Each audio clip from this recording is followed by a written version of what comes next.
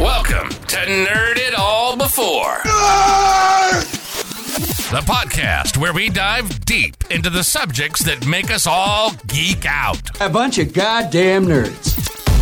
Whether you're a diehard fan or casual enthusiast, Nerd It All Before is your destination for deep dives and lighthearted discussions that celebrate all things nerdy. So grab your headphones, get comfortable, and join us every month as we embark on a journey through the realms of imagination, intellect, and sheer excitement. You don't want to be a nerd. I'm not raising a nerd, bro. If it's a nerd, I'm going to bash his head in. Nerds get nowhere in life. This is Nerd It All Before. Prepare to unleash your inner nerd and explore the passions that connect us all. Let's dive in. Suck it, nerds! Welcome to another edition of Nerd It All Before. I am Rick, and Drew is kind of, I don't know, he's looking like just dumbfounded. I don't know. And now he's looking like a squirrel. I don't know. And this is Jason's episode, so I'm going to let him take it over. Hello, ladies and gentlemen. Thank you for joining us on today's episode. So today, we are going to do something similar to what we did last time, because I was inspired by my big buddy Drew. We're going to take a look at a few films by a director named Luc Besson. He is a French director, and he has made such films as The Fifth Element, Taken, and a few other fun ones, the Transporter series and whatnot. And I've always really liked his films. I was introduced to the first film we're going to talk about briefly, called The Big Blue, very early on in life. Came out in 1988. It's a visually stunning film, considering that there's not a whole lot of special effects attached to it. And for what the plot is, it doesn't make a whole lot of sense. And I've appreciated that each one of his films has a very distinct look, and how each one kind of goes into the next. We're also going to talk about some of his complexities. There's some allegations that were flying around that weren't so great back in the late 2018s, and also the fact that he ended up having a baby with a 16-year-old when he was 32. So we'll talk about a few fun things like that. I was literally just reading that whole like sentence, and as you were saying it, I'm like, I did not realize that. That was news to me. So without further ado, we'll talk about this gentleman. So his early life, his parents were scuba divers at Club Med. They were instructors. He had a childhood where he traveled around in France and Greece and Yugoslavia and Italy with his parents and scuba diving and whatnot. And then at 17, he ended up having a diving accident where he was unable to dive anymore. And then came up with a couple of lists, figure out what he wanted to do with his life. And apparently when you can't do anything else, you direct films. Right, Drew? Yeah. Also, his life sounds oddly like the plot of the movie Back to School. I've never thought of it, but yeah. All right. So while he was going around with his family, he was starting to take notes about some of the things that he likes. And part of the reason I like what he does is, number one, I was greatly influenced by a foreign exchange student. My parents, when I was a kid, we had a foreign exchange student come over from France. He would stay with us for about a month. And then he did that for several years. And then my parents saved up enough money to let me head over there, stay with him for a month. And then he came back with us for a month. Between all of that, I enjoy what he does, because a lot of the movies that he makes, like The Fifth Element, are inspired by comic books. So it has a very European flair. It has a very unique look to it. When you start looking at the movies through the lens of somebody who likes comic books, you can see it's almost like panels in a comic book, especially when you look at something like The Fifth Element, which is edited really well to where there's almost a specific cut and then something else happens, right? But going back to The Big Blue. So The Big Blue is this beautiful, beautiful movie. about two friends growing up in the south of France who are in this little town that um, that's they go ahead and get sponges and things like that. It's a real small, quaint town, and it's two friends who like to dive, and their parents dive for a living. They're constantly competing, and the whole movie is about these two friends who are competing, and the movie ends up following their career as professional freedivers. If you don't know what a freediver is, it's basically holding your breath for a long time and going as deep as you possibly can. And so that's the face that's the exact face, Drew, right there. A lot of spongers do that, or former spongers. Well, and that's exactly what it is. So his parents, thank you, I couldn't think of the name. His parents in the movie were spongers. They would get that. They'd go out there, they get the sponges and whatnot. So in this movie, they're competing against each other to dive the deepest and go the furthest. But they're competitors, but they're still friends. And there's not many movies out there that hit that same sort of tone where you think about it, like every other movie you watch, we're enemies because we're on opposite sides. In this particular movie, they're rivals, not enemies. And I always appreciated that because I feel like if you've got that person who helps push you, who helps drive you to be a little bit better, you need that. And it ends up being that they both dive as deep as they possibly can. And ending's very interesting, but in that movie, you start to see the look that he develops, which is this super saturated, beautiful look, and the feel is very. It's very European. It's got a romance element to it, but just there's one scene that I remember in the pool where the two divers get drunk and they jump in the pool and they throw a chair in there and they pretend to drink champagne while they're like trying to compete with each other at the bottom of the pool to see who can hold their breath the longest. Um, just a beautiful movie. It is so hard to find in the United States. If you're in France, you could probably find it all day long, but it's not on any streaming services. It's almost impossible to get the DVD at this point. But I would highly recommend it for anybody who's interested. Was there a remake of it, or I may have watched this movie itself, but like I remember something that has a very similar like thing to it. Not that I'm aware of. I mean, you start to see some movies where there's rivals, but I don't know about this in particular. Because just by the premise alone, imagine the trailer where it's two people who are competitive freedivers, and you're like, no, I'm not I mean, spending it very well may have been this movie. It was just one of those ones where I'm like, I remember watching it, but I don't remember watching. Like, I don't remember certain aspects of it, but it could have very well been this movie. It's been a long time. It definitely had it was a time and a place for sure. So that is why I love The Big Blue, and it kind of got me into watching his movies. The next one we're just going to go over really quickly. I'm not sure if you guys have seen it before, but it's called La Femme Nikita. Action movie, very cool. Drew, I think your microphone died again. Son of a whore. No, it's on. He's back. Even better. Have you guys seen it before? I have a long time ago. I've heard of it, but I haven't seen it. Did it have Bridget Fonda in it, or no? I'm thinking of a different movie. So there was an American version that did. Okay. La Femme Nikita is the French version. There was an American remake. There was also a TV show that it ended up inspired that ran for quite some time. La Femme Nikita starts his action version, his move into action. It's basically a person who's a criminal ends up being recruited to become like an assassin in essence.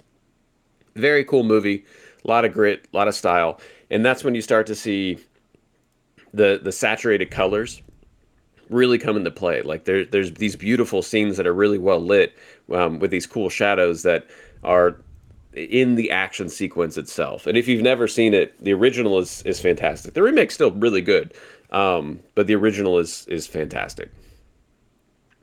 The next one is the one I really want to get to because I think I think the team has some thoughts on this one. Um, Leon the Professional. I personally love this movie, especially because the said French foreign exchange student came over around 1994 to 1996, and anytime you had a badass French person, he was all over it. And Leon the Professional has an absolute badass of a Frenchman in there.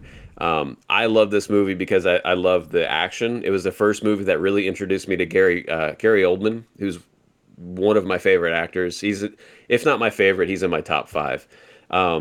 As a drugged out narcotics detective, and a young, very very young Natalie Portman, and I love this movie from start to finish because it has a very unique plot. The characters are all broken, and it's incredibly well done with the action. It's just very unique. It's not something you've seen before, and the last action sequence is incredible. What do you guys think, Drew? So I put this movie. I saw this movie when I was a kid, and I didn't remember a thing about it except for that it had Natalie Portman in it, and what's his name, Danny Aiello, and is his name Jean Reno or Renault or Jean Reno. I'm not. Well, I am part French, but I can't pronounce French shit. I watched this movie and I made it to the last 37 minutes, but watching this thing in 2023, it's still cringe, as the kids would say, in some of the parts.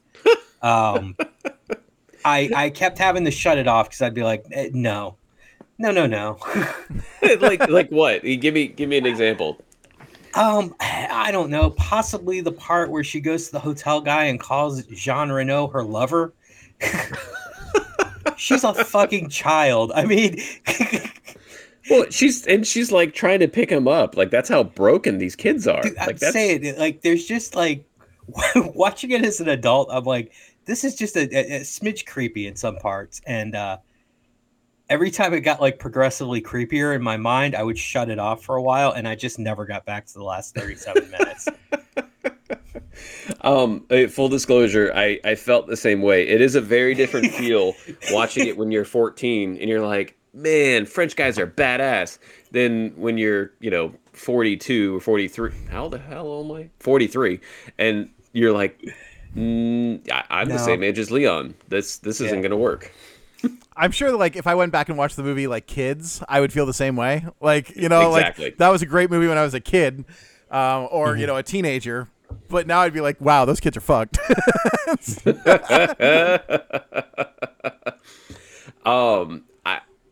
So lay out the last 37 minutes of this movie to me.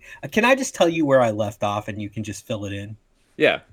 Okay. So he goes back to Danny Aiello and basically after he asked, like, if he had money somewhere, Yeah. and he goes back and tells him, like, hey, if something happens to me, I want Natalie Portman. Only he says her character's name. I didn't think he would say some unknown actress. Natalie Portman should have my money, but he said, I want Queen Amidala over here. yeah, Really, I want wants Queen my money. Amidala to have my money. If give it to the resistance, who's fighting the First Order and the clones. If anything should happen to me, from there, go. Okay, so you shut it off at the exact wrong moment. Like, at some point, you're gonna. I told you to watch an action movie, and you were like, "There's no action in this," and you went, "I'm not watching it anymore. I'm Drew." Man, and then basically everything from that is an action movie. So had I just hung in there and not gotten totally creeped out, the last 37 minutes would have been enjoyable. Correct, because two things. One, you're well within your rights to creep, and I will be creeped out, and I will never ever judge you for that. Well, I'll 100% judge you for that at some point, but right now I'm not going to judge you. But number two, nothing actually happens. Like, we all understand that, right? Like, Right. she just lost her family, and she's being a little weird, but nothing actually happens between them. We're on board with that. Yeah, no, I obviously. Okay. So what happens in the last 37 minutes? Did you see the part where Natalie Portman's character Matilda finds where the DEA agents are and goes to their office to kill them? No, she was kind of like following them in a cab around the time I shut it off. She gave the guy $100 and told him to move his ass. But that, another thing, a child should not be demanding that an adult fucking move his ass in a cab, and also should not have $100 bill on her. It's 1994. Why is she walking around with that kind of money? She's also with a hitman for the mom. So That is true. All right. what you missed is she's following him around so that she can kill him. So literally, she goes there as like to deliver food with the intention of killing Gary Oldman's character, and she stalks him into the men's room. He figures it out and then shuts her down, keeps her there.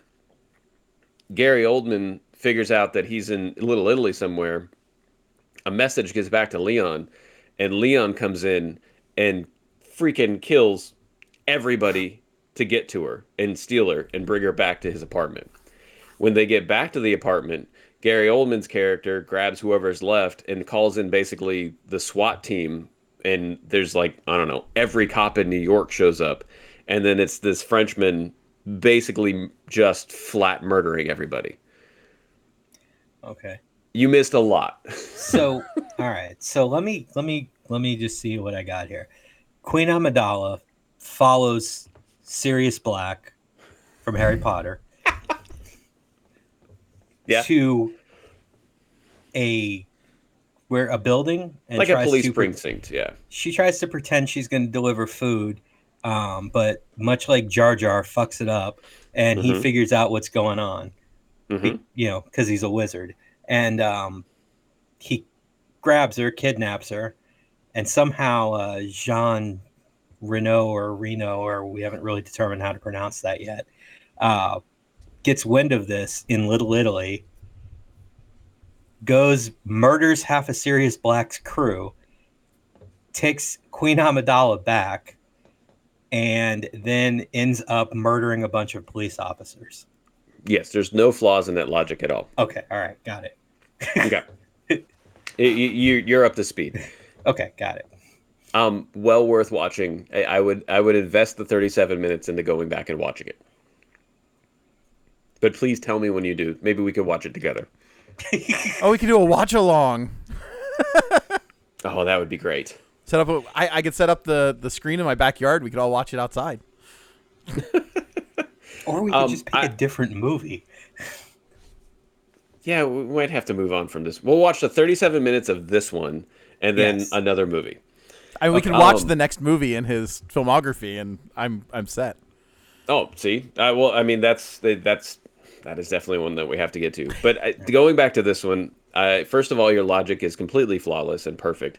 But I will tell you that I love this movie because it is so different. It does make you feel uncomfortable. It does have a lot of action. I love the main character because he's this unusual hitman who doesn't know how to read, but he's not a sympathetic character. Throughout the whole movie, he's just not. Like the movie starts with him murdering a bunch of people. He is a true hitman, but he's still strong. He's still independent, but he cares about Matilda in like a fatherly sense, and not in like a fatherly sense you're going to go to jail. It's just it's a very interesting movie, different. However, after further research, our good friend Luc Besson at the time was with a woman. I guess you can call her a woman. He was with a girl he started dating when he was 32 and she was 15. And she gave birth at 16. So he was 33 and she was 16. So it makes it significantly creepier about Leon the Professional. So that's hard to deny. But here we are. That's unusual. It is not normal, that's for sure. No. There's a lot of mess right there, and it makes it harder for me to not be creeped out by it as well. But if we just look at the movie's great. Had they just like clipped a few scenes out of this movie, it would have been much more enjoyable. I can see that. Or there's got to be a way to show how broken Matilda is for her whole life, not just because her family was brutally murdered in front of her, than the way that she starts acting out. But I'm not here to judge, other than I really enjoyed that movie. It was influential, not in the sense that it made me want to be attracted to young girls, but the fact that it was had a very interesting lead character in Leon the Professional. So he was actually married to her during Leon the Professional. Yes, that's terrifying. Yeah. And keeping up with the trend of marrying your lead actress, which, by the way, that was the second time he married an actress. The third time was with the star of The Fifth Element, which is one of my favorite movies of all time. So I pulled a Drew, and I'm wearing my Ruby Rod. I'm wearing my Ruby Rod radio show T-shirt today.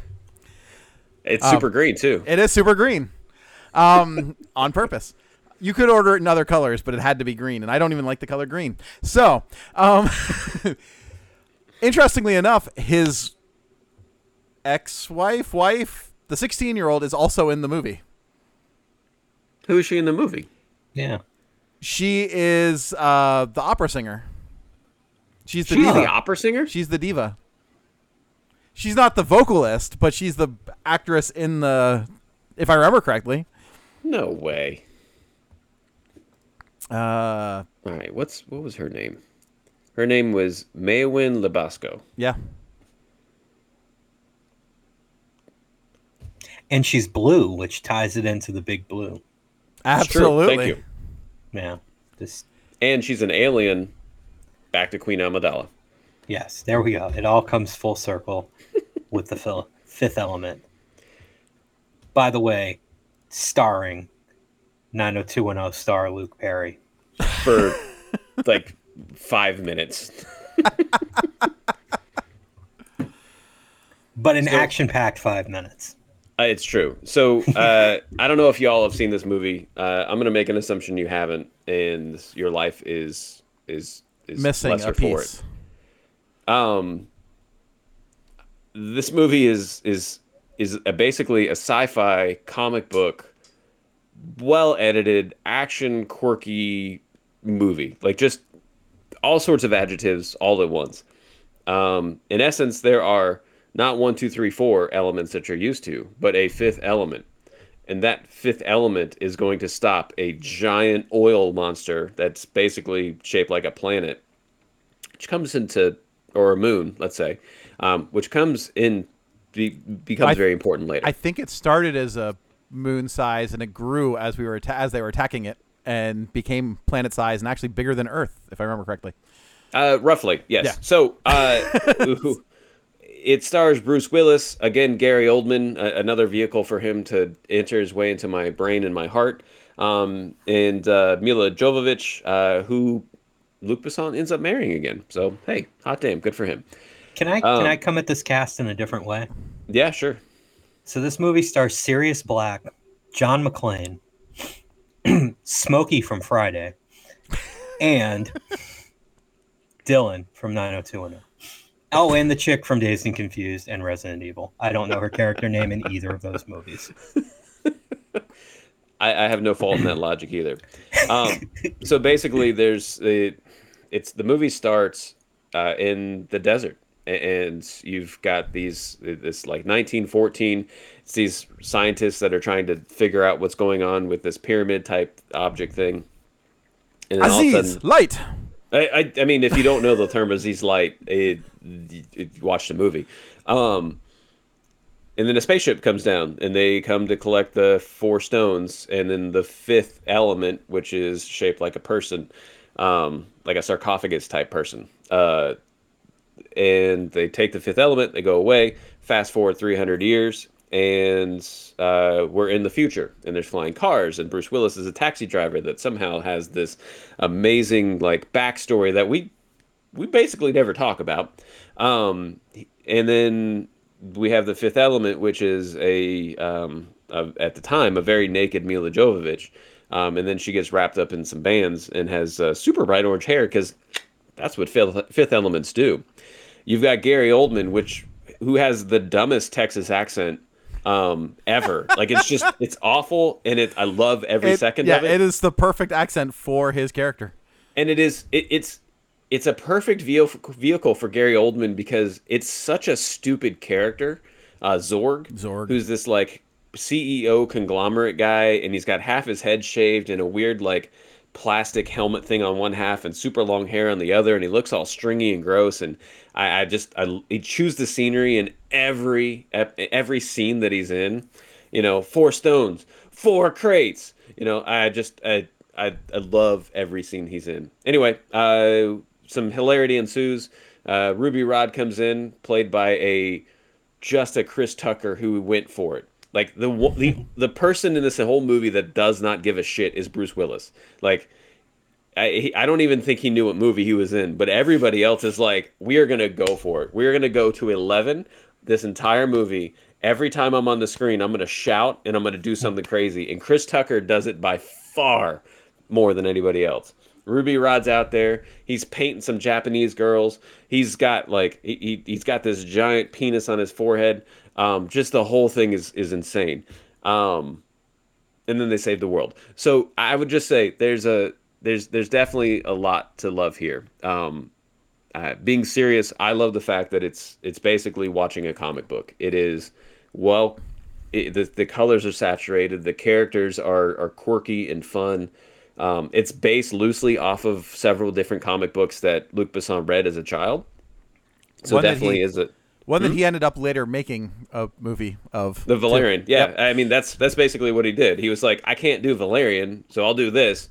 And then he ended up doing Valerian. Well, and the nice thing that they do, like you're talking about the saturation and everything, but it looks, a lot of it looks plastic. Like, but at the right levels. Like even the clothing is reflective and, it's, or not, like it's either really matte or really reflective, and the backgrounds are gray, and you don't have those dark colored backgrounds, so it is very much like a comic book and shot like a comic book would be drawn. That's a great example, a great reference. I was watching it again last night, and the cops in this universe are basically Judge Dredd. Like if you watch them, you look at the cops and their outfits, they make no sense at all, like just none. And I'm not talking Judge Dredd like the Sylvester Stallone, like I am the law, Judge Dredd. It's like just this weird, too big with a giant light on your chest because that's why not. And if memory serves, they actually brought in designers to design all of the outfits for the entire movie. That's why everything's got this real unique look and flavor and texture to it. Drew, what did you think? Did you watch this movie? Oh, I've seen it many times. I saw this in the theater its first, but I think Day after Thanksgiving this year, it was one of my movies I bought on Blu-ray. So I ended up watching it recently within the last few months. Mm-hmm. And I hadn't seen it in many years, and of course I still enjoyed it. It's one of the it was before Bruce Willis started making movies that weren't so good. So I enjoyed it. Was right up there with, I would say, as far as Bruce Willis movies go, it's definitely in my top 7. I can see that. And Ricky, what's your feeling for this movie? I've probably seen this movie 100 times, maybe. I've seen it at least 3 times in the movie theaters when they do the re-releases for the anniversaries. Me and my college roommate used to sit at least once a month and turn it on. The 3 of us would sit on the couch and literally quote the movie as it was going on. Yeah, we also drank. No, none of that was involved, but we definitely drank. And got a little Luc Besson action going on. So, over there. No, I absolutely love this movie. This is when people ask me what movie, like, I could just sit and watch it, like, if it's on, I will stop and watch it, and Fifth Element is that movie. Like, I have a love for this movie that is, I don't even, like, I don't know how to explain it, but I will just sit and watch it. It is that right level of B movie with great A movie. Like, it just fits in that perfect category where I will sit and laugh. It's probably the most quoted movie in our house, just randomly, throughout the day. Like, it is a very quotable movie. There's lots of little lines in it that, like, anytime something bad happens at work or whatever, I'm like, "You are fired!" and then what was it? "No, sir, I'm a meat popsicle." Things like that. Chicken good. Anytime I cook chicken, and it's just I really enjoy the movie, and I could talk about random shit dealing with this movie for hours at a time. And last one went 2 hours. Well, our last podcast went 2 hours, 2.5 hours, whatever it was. That may have been a little long, but we'll get to that later. No, we won't get to it later. That was a long episode, and I apologize for everybody who listened to it. I was much like Gary Oldman and Chris Tucker in this movie. I went for it last week. You did. I do have a question for everybody. How do we think this movie holds up? Because I'm at an age now where a lot of the people on my team are young enough where they haven't seen any of these movies, or like maybe they've heard of them. So like they're in their 20s. So this is not a movie that was ever in their wheelhouse. Their parents were maybe just slightly too old, and like it never was a thing. The reason I ask is my wife and I watched it last night, and I haven't watched it a whole lot, and I don't think she's seen it in years, if at all. And she was like, what the hell are we watching? And does it hold up? Could we show it to somebody today in their teens or 20s, and would it still hit them the same way it hit us? I think anyone could be entertained by this movie. I mean, it's not like I'll go back and watch 80s movies sometimes that I used to watch as a kid, and they're so fucking slow paced. I don't know how the hell I got through them.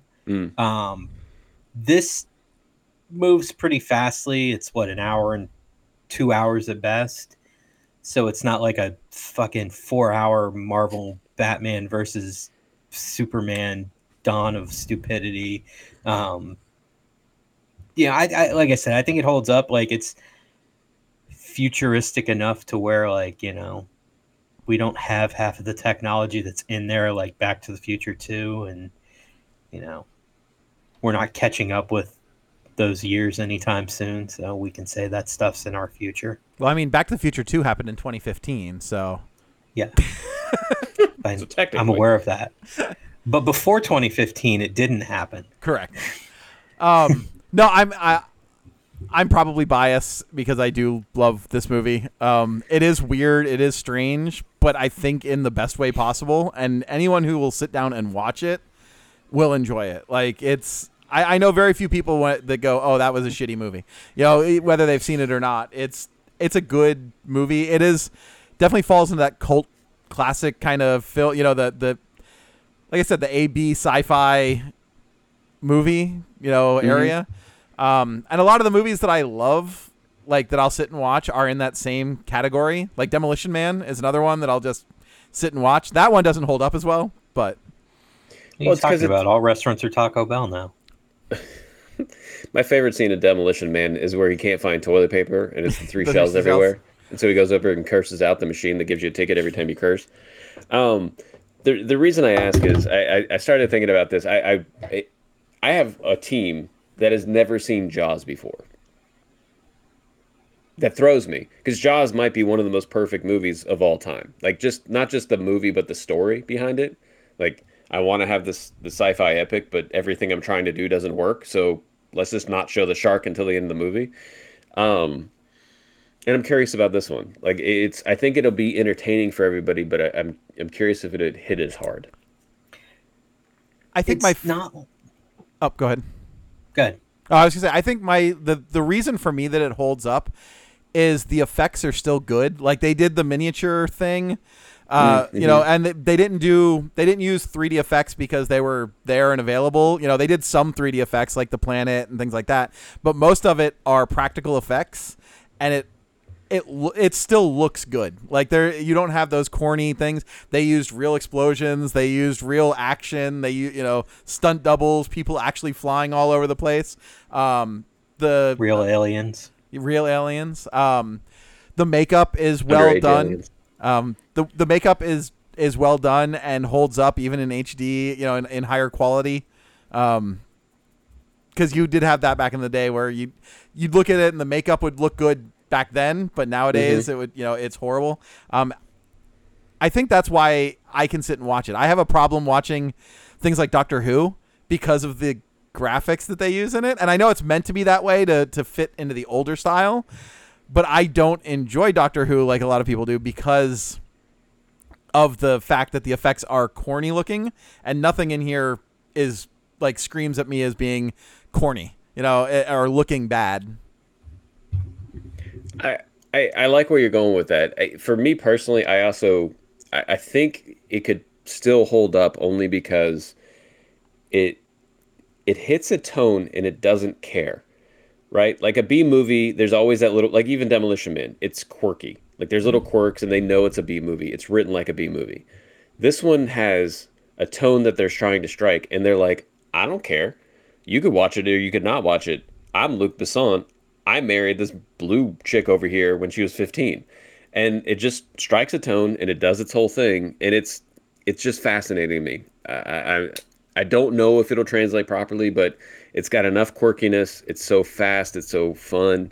The action's pretty intelligent too. Which, by the way, one of my favorite lines in the movie is, anybody else want to negotiate? I use that at work every once in a while, and not one person has ever gotten it. So I'll ask this. This will be kind of the, you know, does it hold up or not?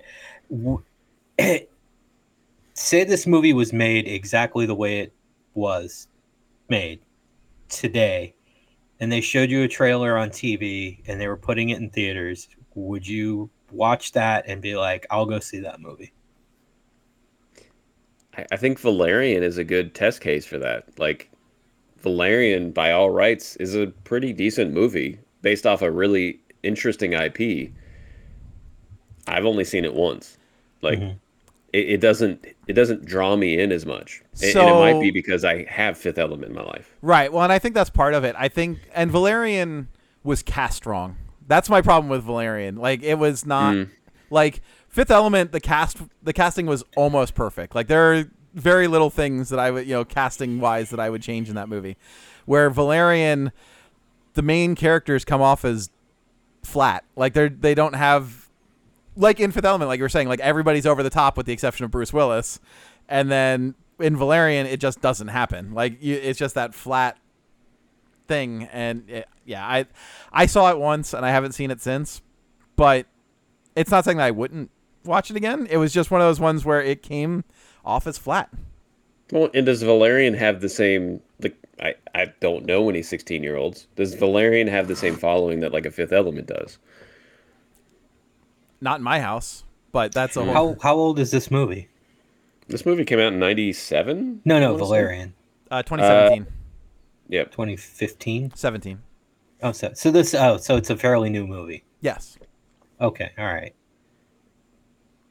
And the fact you don't know about it proves the point. Like, yeah, I have no fucking clue what it is. Also, was there room to add Nicolas Cage having a meltdown in this movie? Would have it added or taken away from the... Picture him and Chris Tucker in that movie together, just fucking losing their shit together. So I started thinking about an imaginary recast for this movie. Like, what if they just remade this movie? And Nicolas Cage might be the perfect match to replace for Zorg. Like, yeah, over the top, like goes real quiet and shallow, and then all of a sudden starts screaming at nothing. That's the Nicolas Cage school of acting right there. So interestingly enough, you know who they approached other than Bruce Willis to play Corbin Dallas? John Travolta? No. Mel Gibson. It would have been a completely different movie. Holy crap. You think? I think so. Because Mel Gibson actually has a range. Well, but I mean, Bruce Willis kind of does, but he was that I don't give a shit. Like, he played the perfect I don't give a shit. Like, have you seen the movie Payback? Yeah. Yeah. The man can deliver one-liners. The man does not give a shit in that movie. But wait a minute. That might be a director's choice, though. Like, think about every other character in this movie. They are crazy over the top. Even the priest is crazy. You know, Bilbo himself is over the top. Luc Besson's over there like, Bruce, you've got to do it for me. Cheese, wine. And Bruce Willis is like, okay, we'll do one more take. And then literally his whole monologue is like, or his whole acting in the movie is like when he's talking to Ruby Rod. Good. Bad. Yes. He's like that in every movie. Yeah. We love him for it. I'm not getting it. Like, don't get me wrong, but Mel Gibson, if Luc Besson's like, Mel, you've got to be crazy. And he's like, okay, here we go. And you got Lethal Weapon. Yeah. It's interesting to see who, like thinking about who could have been cast or and how the characters work. And I don't want them to remake this movie. I think it's needs to just be left alone. I'm happy that when they did the re-releases for 20 years and 25 years or whatever it was, that they didn't go back and change the effects and clean this up or change that. They literally went, here's the movie. Here's an interview with the director. Have fun. You know, it's Drew, what's your favorite part of this movie? I enjoy any of the interactions between Bruce Willis and Chris Tucker. Like, that's just someone so annoyed by someone being so obnoxious is like one of those things that just will get me every time. Ricky, how about you? Oh, that's honestly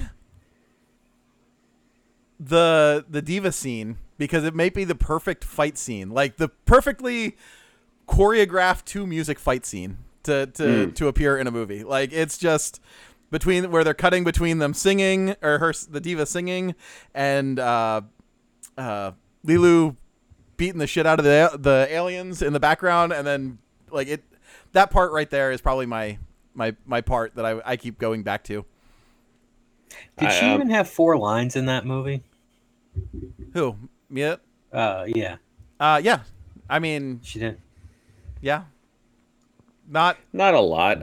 She has some of it was in other languages, or was in. Yeah, she has a monologue language. in the made-up language they've got. Oh, okay, all right. But like most of it's like when she cooks the chicken and she's like, chicken, good, and big bada boom, big bada boom. When she falls into the taxi, yeah, it's all like little. There's not a lot to it. And I guess at the end when she's crying and she's dying, and yeah, it sounds like you have just as much love in your heart for that part as you do for the rest of it. Yes. Well, I mean, it's good. There's a lot of good scenes in the whole movie. Like, look, it's a Sophie's choice for sure. But I'll tell you, my favorite is I like the scene where Gary Oldman's negotiating with the guys for the crates and for the stones, and I love the scene because Gary Oldman goes low and then way high and then way back low, and then there's this one scene where he's at the very end where he's like, you know what a real warrior would have done? He would ask what the little red button does at the bottom of the gun, and then everybody explodes. Like, there's. I know you shouldn't take this away from it and like want him to kind of be your hero, but I like how he negotiates. That is my favorite scene, and I think my second favorite scene, and it's so quick, is the one I referenced before, where it's Corbin's outside of the captain's quarters, and he's like, you want me to take over? You want me to negotiate?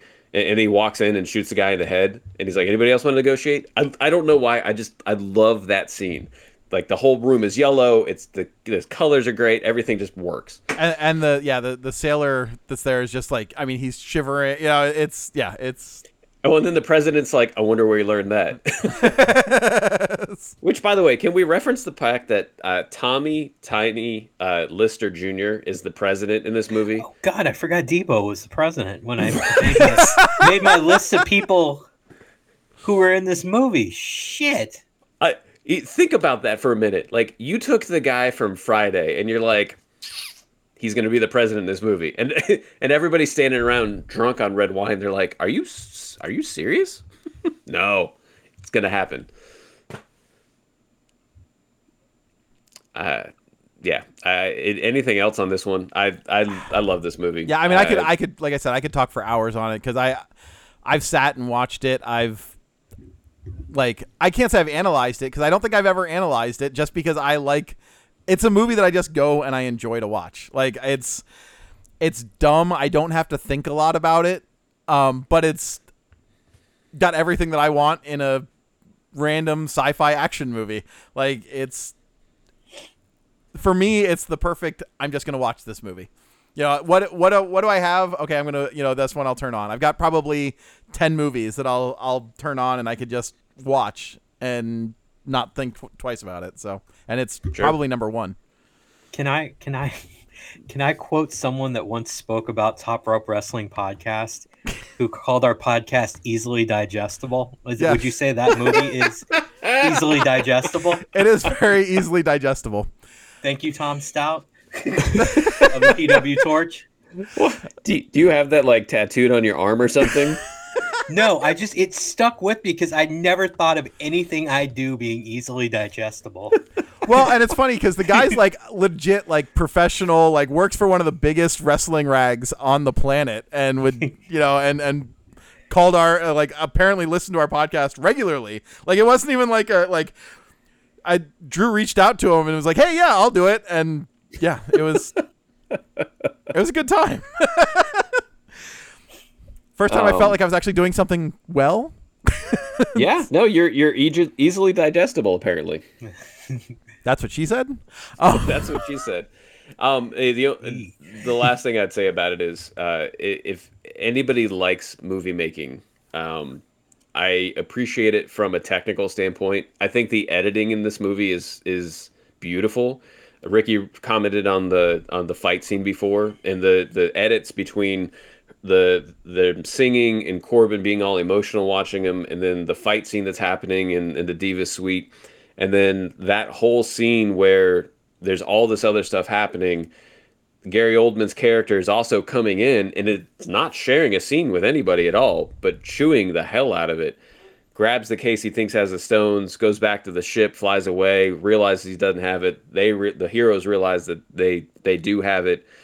He comes back and they cross in the elevator. Just the whole thing is really well timed to keep it going quickly, but still be wildly entertaining. Like, I love how much thought and love was poured into this movie. So I was just reading, and I didn't realize this. Did you realize that this, at the time that it was shot, was the costliest European movie to ever be made?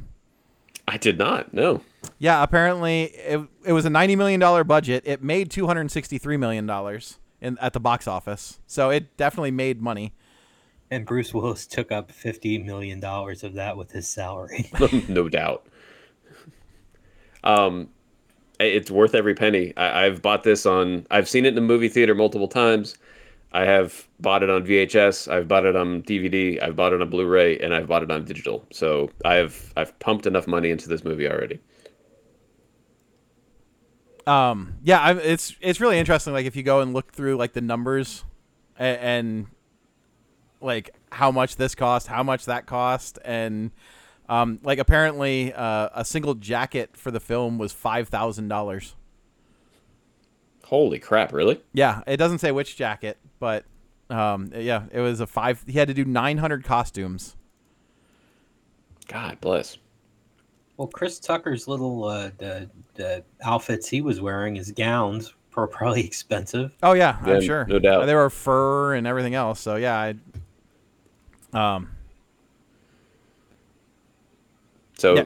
long story short, If you haven't seen the movie, just go watch the goddamn movie.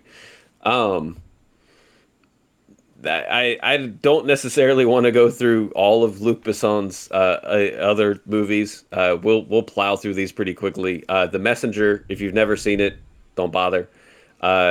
Taken, you've got a very particular set of skills.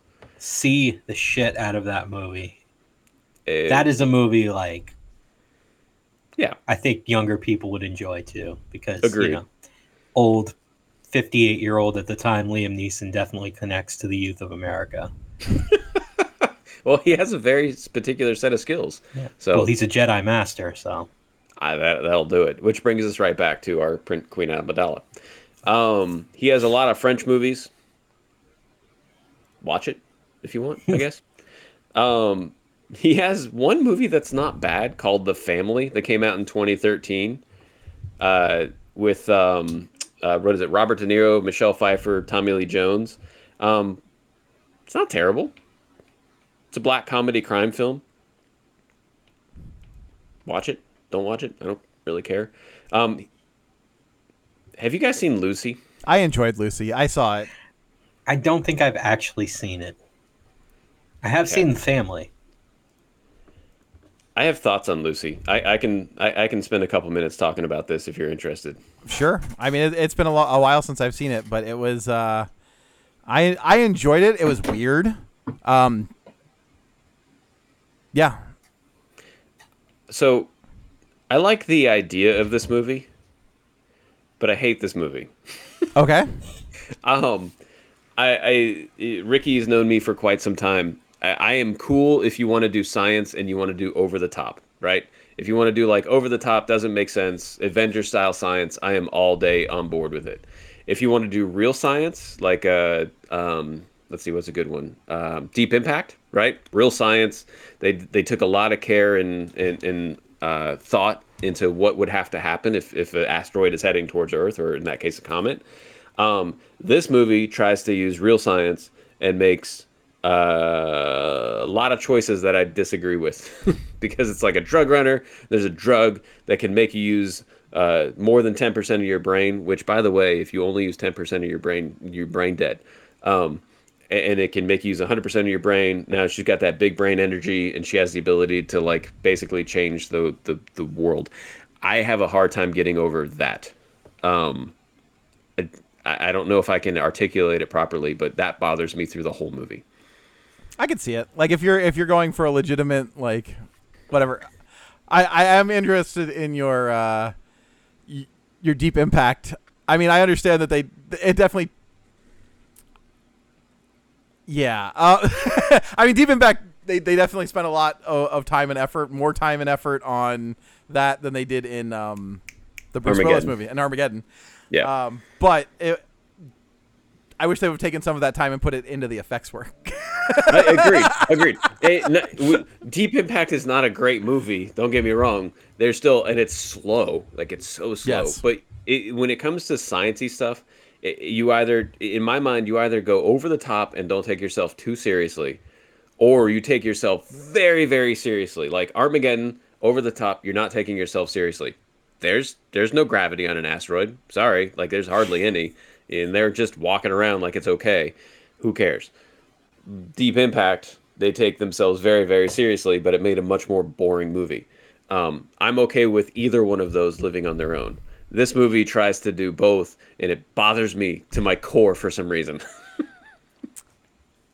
So, interesting little fact about this one. So, it was budgeted $40 million. Like, the budget was $40 million and made $469 million. Nice. I know. Hey, look. I'm probably the only person in the world who has a problem with this freaking movie. Well, you're What not. What is the difference between this movie and Limitless? Okay, so that is the perfect example of what I'm talking about. Limitless is basically you taking what are those pills that Adderall. It's basically you taking like a whole shitload of Adderall and you can hyper focus, right? That's Limitless. This movie is like you accidentally ingest the drug and you become a supercomputer that can alter reality. Yeah. I'm not on board with that one. I'm cool with Limitless, and maybe it's just me. Limitless, yes. Lucy, no. So funny that you mentioned that, though, because one of the last lines in or on Wikipedia is many critics found the plot nonsensical, especially its focus on the 10% of the brain myth and resulting abilities. Thank you. Thank you. You are not the I am only not one. alone in the universe. I don't think feel I took much- it. I don't think I took any of it for face value, and I just kind of went into it and was like, I enjoyed it. I didn't hate it. Well, I guess that's it. Like the reality is if you can just sink into the movie, it's not a bad movie. There's action sequences that are pretty good in it, and it's fun. There's a lot of stuff that goes on. Scarlett Johansson is a great actress. Morgan Freeman, I mean, he's literally God. So I mean, he's Morgan Freeman. But I can't with this movie. I can't do it. It's funny. I think that's why like I'm such a Star Trek fan, is because it makes sense. Like everything that they put thought into everything, even though it doesn't exist or whatever. Every last piece always like somebody went and did some research and was like, okay, this could happen, or this could be a piece or whatever, and so it's sensical. Like it could happen.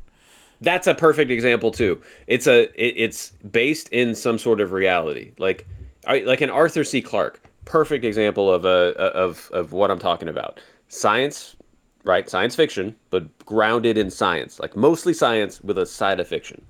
Or you can have mostly fiction with a side of science. Or you try to do this, which is some sort of like science fiction spaghetti, and it doesn't work. It feels weird. It makes me feel gross. What was that movie where they implanted a chip in the guy's like spinal cord and he became a killer, but he was controlled? Was it Reboot or something like that? Or Reboot? Yeah. Yeah. It was like in the base of his spine or something, Yeah. and it was It controlled his motor function, but he like somebody could send it a command and it would go killing people. You would have a better shot of me rewatching Universal Soldier from the 1990s 100 times than having me rewatch Lucy again. Good to know. I will not make you watch Lucy. Thank you. Because I really don't want to watch that movie 100 times either. Drew, do you have thoughts? No, I haven't seen the movie, and I based on your recommendation, I probably will keep it that way. I mean, it made $469 dollars. They're $1 million, so like it's somebody liked it. Yeah, a lot of people were bored on a Friday night and went to the movies and were like, "This fucking sucks." Yeah, I don't think anybody's getting a Lucy quote tattooed on their ass anytime soon. No. I guess I'm getting that removed. The last one that we care at all about is Valerian in the City of a Thousand Planets. We referenced it before. Came out in 2017. Again, this one's actually not a bad movie. It's just it tries to be another version of Fifth Element. It's based off of a cool IP of the same name, and it's just, I don't know, it's kind of boring. There's not a lot to it. I like Dane DeHaan. I think he's a great actor. That movie, what's the movie that he got famous for? The like found footage superhero movie. Oh, no, that wasn't what I was thinking. Found footage superhero movie or Chronicle. Yeah. Oh, okay. Great movie. Absolutely great. And I think he's a very good actor. Cara Delevingne in her own right is a great actress. Clive Owen's a great actor. Rihanna's in this. Sorry. Ethan Hawke's in it. Like it has the like it has the pieces. It's kind of like trying to make gumbo. It didn't work. You know, this one's bad. You can watch it. It's cool. There's a couple cool scenes. There's a couple really interesting things. I don't know if you remember the movie at all, Ricky, but there's one scene that I like that's it's an invisible marketplace, or like an interdimensional marketplace. So they go out to this giant like desert and there's nothing there, and they have to put on these special goggles, and then they can start to see the marketplace throughout and interact with it. there's like a gun that lets him do little like things. I mean, it's I remember when they get like randomly transported to a desert through like the portals that they have, and like I remember little things from it, but I'm like,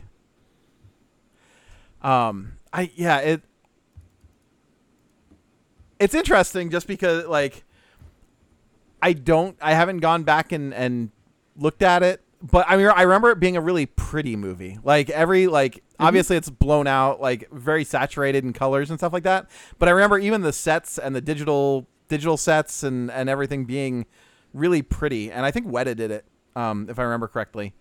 Like Weta and ILM. So they had like massive like large groups that are good at doing exactly that. Creating beautiful movies.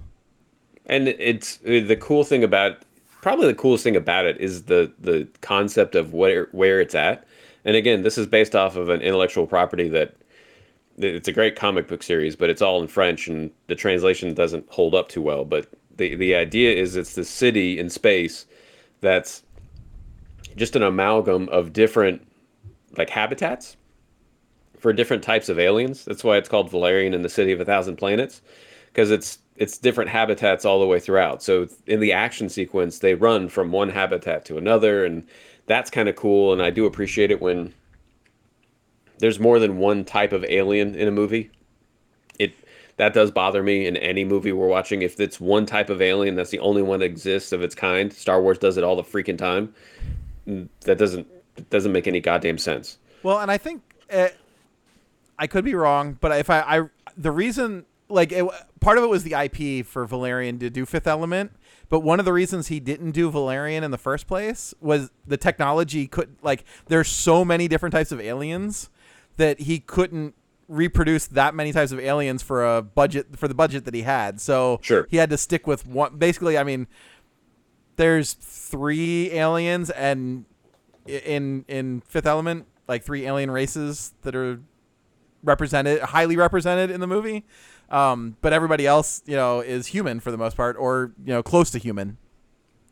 But that's one of the reasons I like it though. Like in Fifth Element, you've got 3 distinct races and multiple versions of that race. Yes. Right. I like that. I like that. What bothers me about Star Wars is you've got 100 different races with cool, awesome visuals, but you only got one of each one and 1,000 humans. So I was I was reading through the production notes or whatever on Valerian, and apparently Besson actually hired the illustrator that did Valerian to work on Fifth Element with him. Oh. It says it's why are you and it's Jean-Claude Mézières maybe, but he asked Besson, why are you doing this shitty film? Why don't you do Valerian? Sounds like a very French thing to say. Yeah. So that's Valerian. That's all the important stuff related directly to movies about Luc Besson. The last thing was while he was on Valerian, he was accused of I believe it was rape. Was it rape? Yeah. Yeah. He was accused of rape. He's been found innocent of all charges, but he also did marry a 15-year-old. So, take it for what it's worth. But none of that should take away from the fact that lots and lots of people worked on these amazing movies, except for Lucy. Fuck that movie. And you should go watch them. If you can find The Big Blue, seriously, it's a hidden gem for me. It's not one that you're going to... It's not one that's going to change your life, but it is one that might change your mind. Okay. Only because I love the fact that they're friends and rivals and they drive each other to be better the entire way. And there are some movies like that keep it going, that push that. But I like that idea, and it does it in a really good way. And for me, it hit at a time and a place where I needed that, because it's good to see that you can have rivals without having enemies. Yeah, I could see that.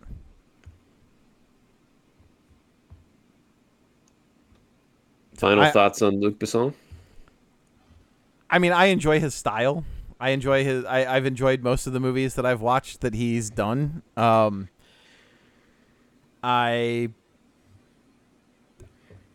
His personal life has some issues, but yeah. He's been married 4 times, I think, 5 times. It is indeed 4. So, is he currently married? I think he is. Yeah, I think so. I think so he's the producer lady. Mm-hmm. Have you seen, or is that movie out yet? What's that? Dogman. Oh, it just came out. It just came out, yeah. At the Venice Film Festival. I have no idea what it's about, so. Have not seen it. Drew, what do you think? Final thoughts?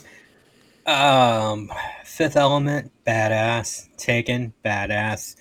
Leon, the Professional, a little creepy there. You haven't watched the last 37 minutes. Watch it and then get back to me. First hour and 40 minutes of this movie is questionable shit going on there.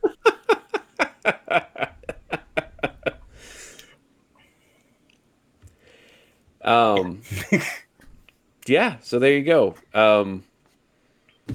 Luc Besson, a complicated person who's made one absolutely amazing film and a couple of good ones. And with Luke Perry. With Luke Perry. There Yes, you go. with Luke Perry. R.I.P. Yeah, so I guess I can talk about my episode coming up next. Oh, God. I think this one will actually be interesting. Really? What are we doing? We're going to go to a brewery, and we're going to talk to the brewer. Oh, we're going to interview the brewer. Oh, yeah, he's going to be on the podcast with us. Okay, I didn't know if we were just doing an episode at the brewery. No, we are going to be talking about microbrews and microbrewing and probably tasting some delicious beverages while we are at Rock Pit Brewing. I have a question about this. Yes. Are we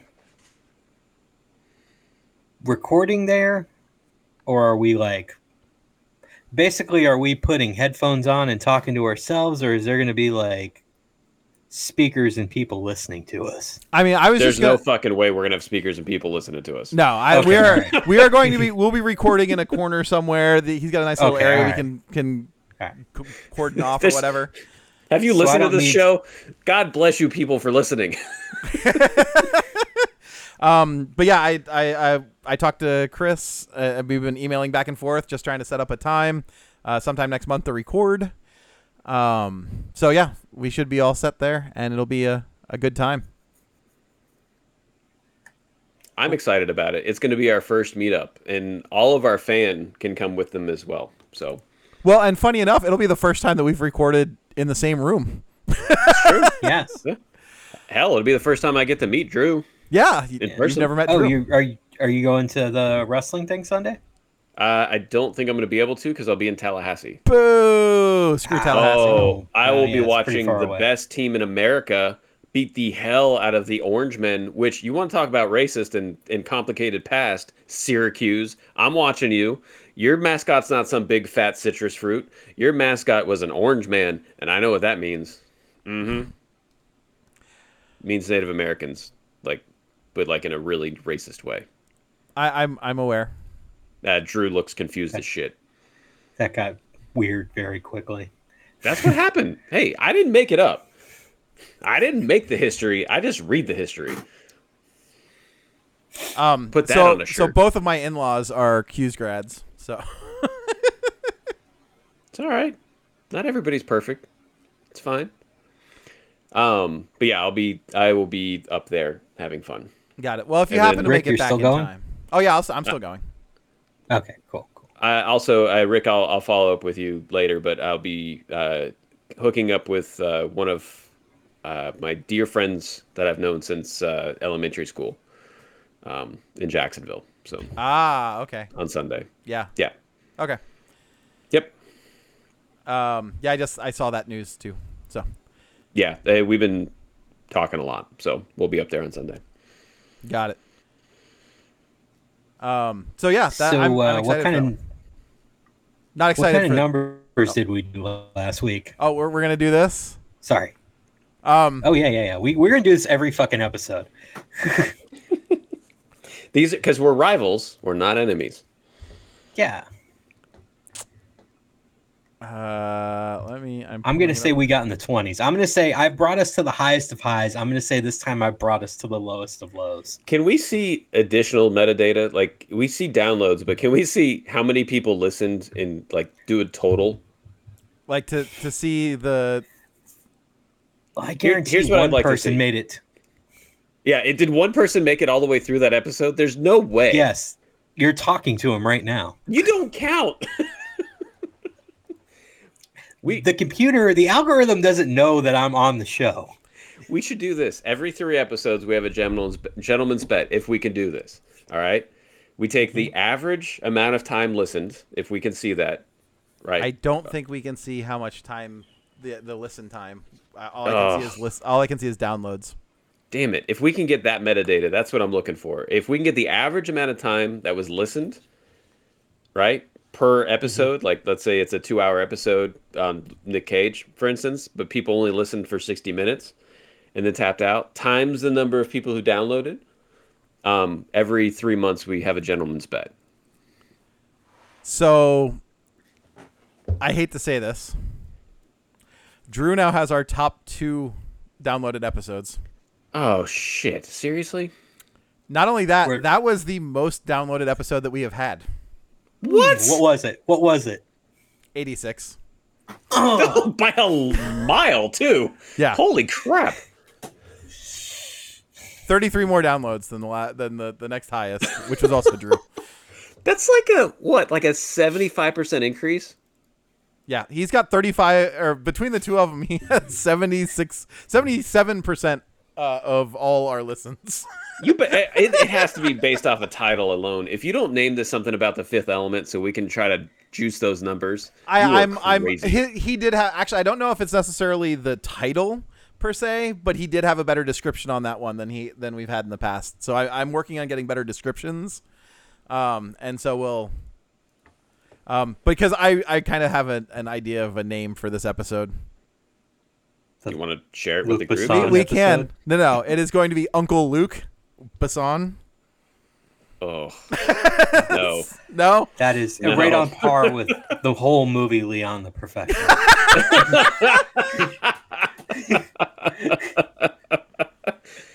What episode we could be number are we lukewarm. I don't know. All right, what episode number are we on? This is episode 6. Ah, damn it. The Sixth Element. By the way, I was very happy to realize that I do not have to do a Christmas episode because technically I am the December episode, but it will not be dropped until after Christmas. Correct. We could call it Multipass. Multipass. Yeah, so anything you guys want to plug? This comes out at the end of the month, so when that comes out, I will actually be on my way to jump on a cruise ship in Miami. Okay. I'll plug the fact that now is a great time to go to buy a new home. If you're in the market for one, please download this episode. Ignore the fact that I work for a home builder. Just go buy a new home, please. It's a great time. I can assure you that there's at least one large production home builder in town who's building the best homes in the market. And I can assure you of that because my Orlando division has the highest metrics in the entire southeastern United States. So I'll take that to the bank.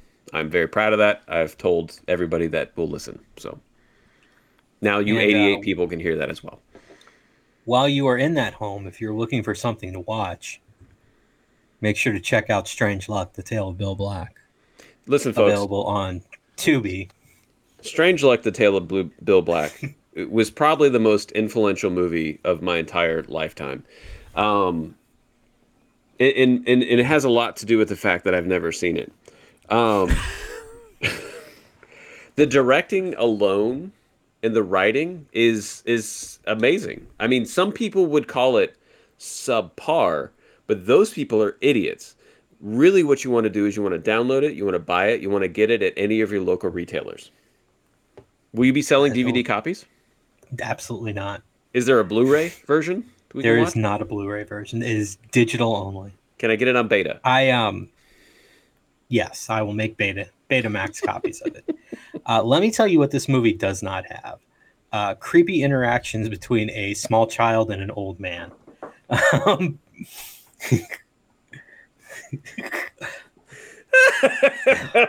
Jason's dead.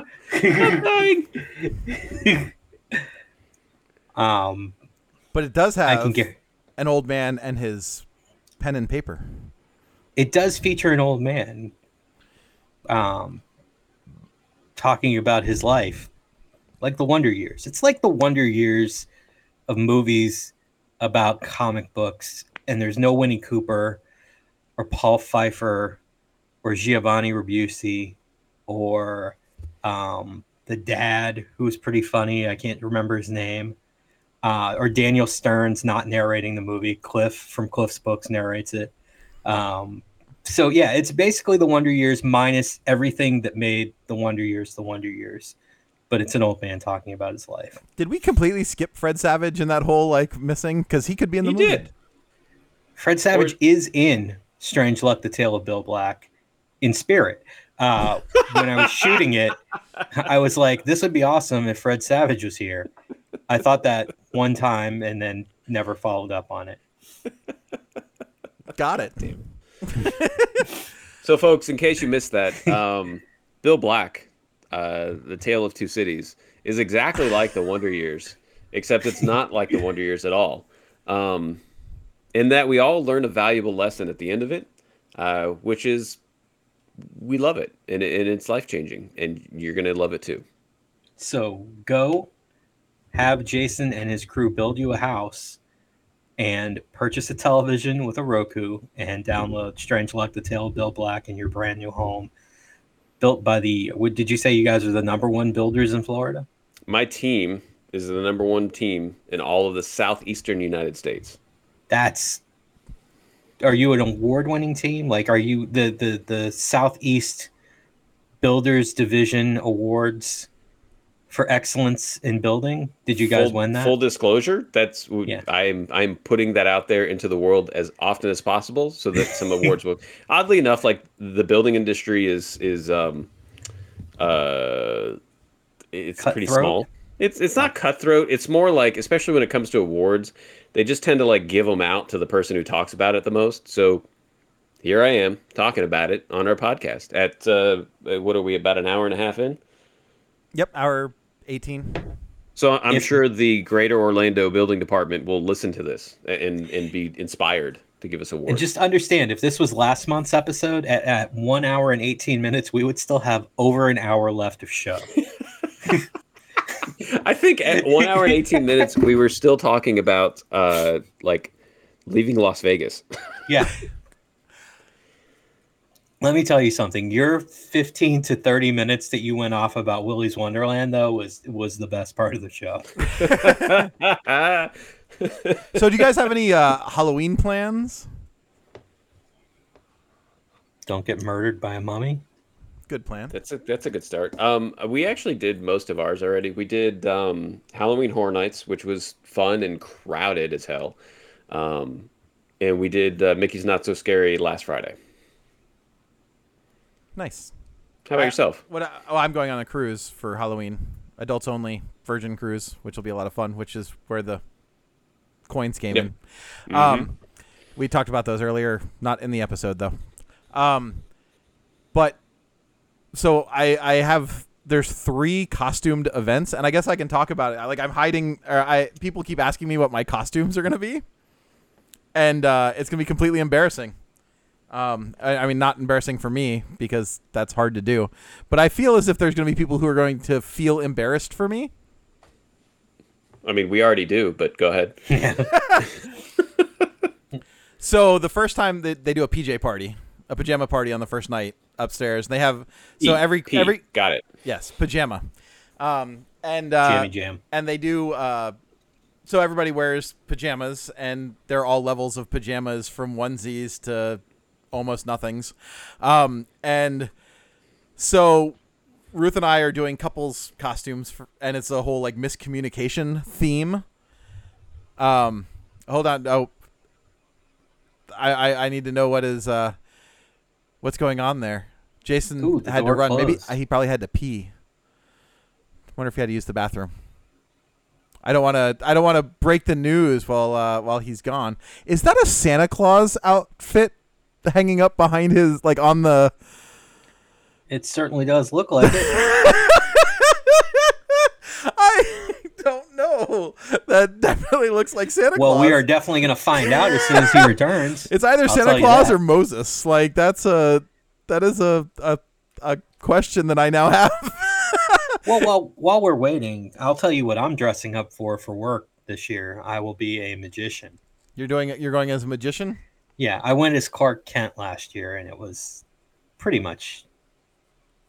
I mean, it wasn't like the biggest hit there, but it went over very well. I didn't get to dress up really last year outside of I threw on a onesie. Oh, here he comes.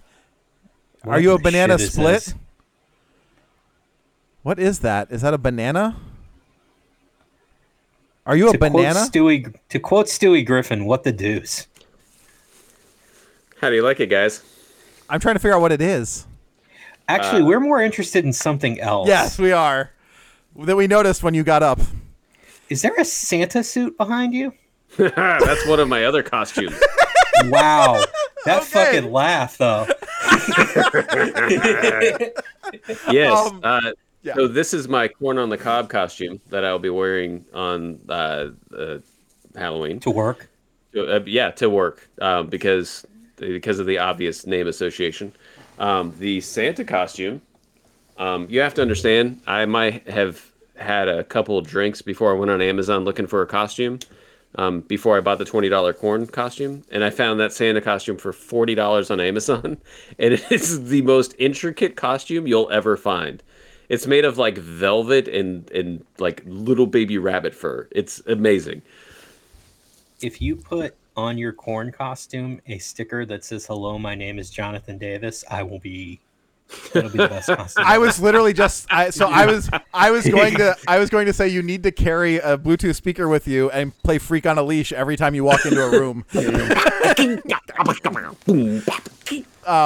Yeah, so the first night the whole theme is miscommunication that we're going for our couple's costume. So the first night I'm going as Hugh Hefner, and she's going as Bugs Bunny. Oh my God. And then the second, for the night before Halloween, I'm going as Jessica Rabbit, and she's going as, Roger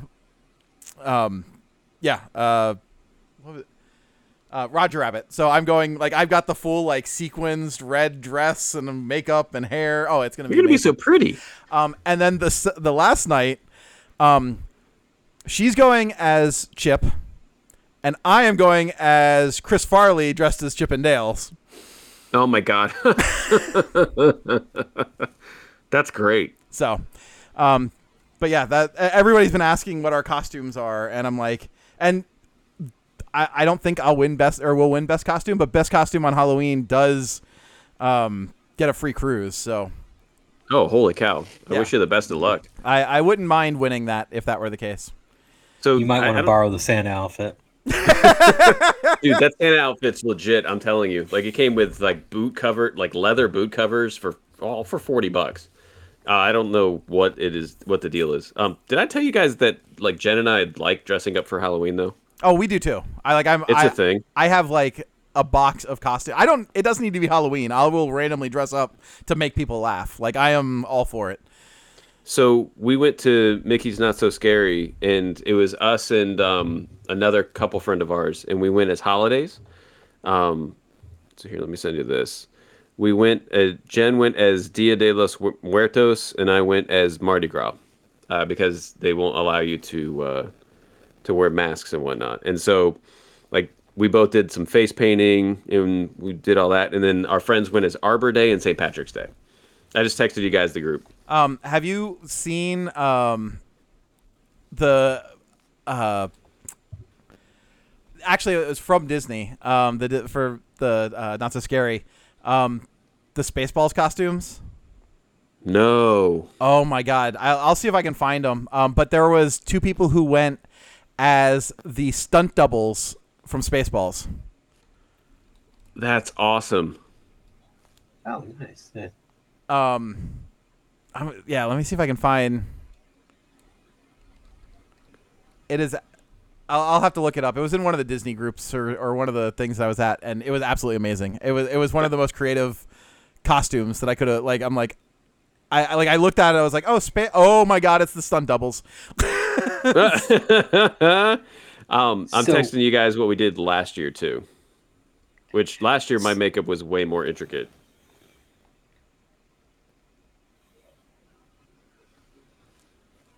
Whoa.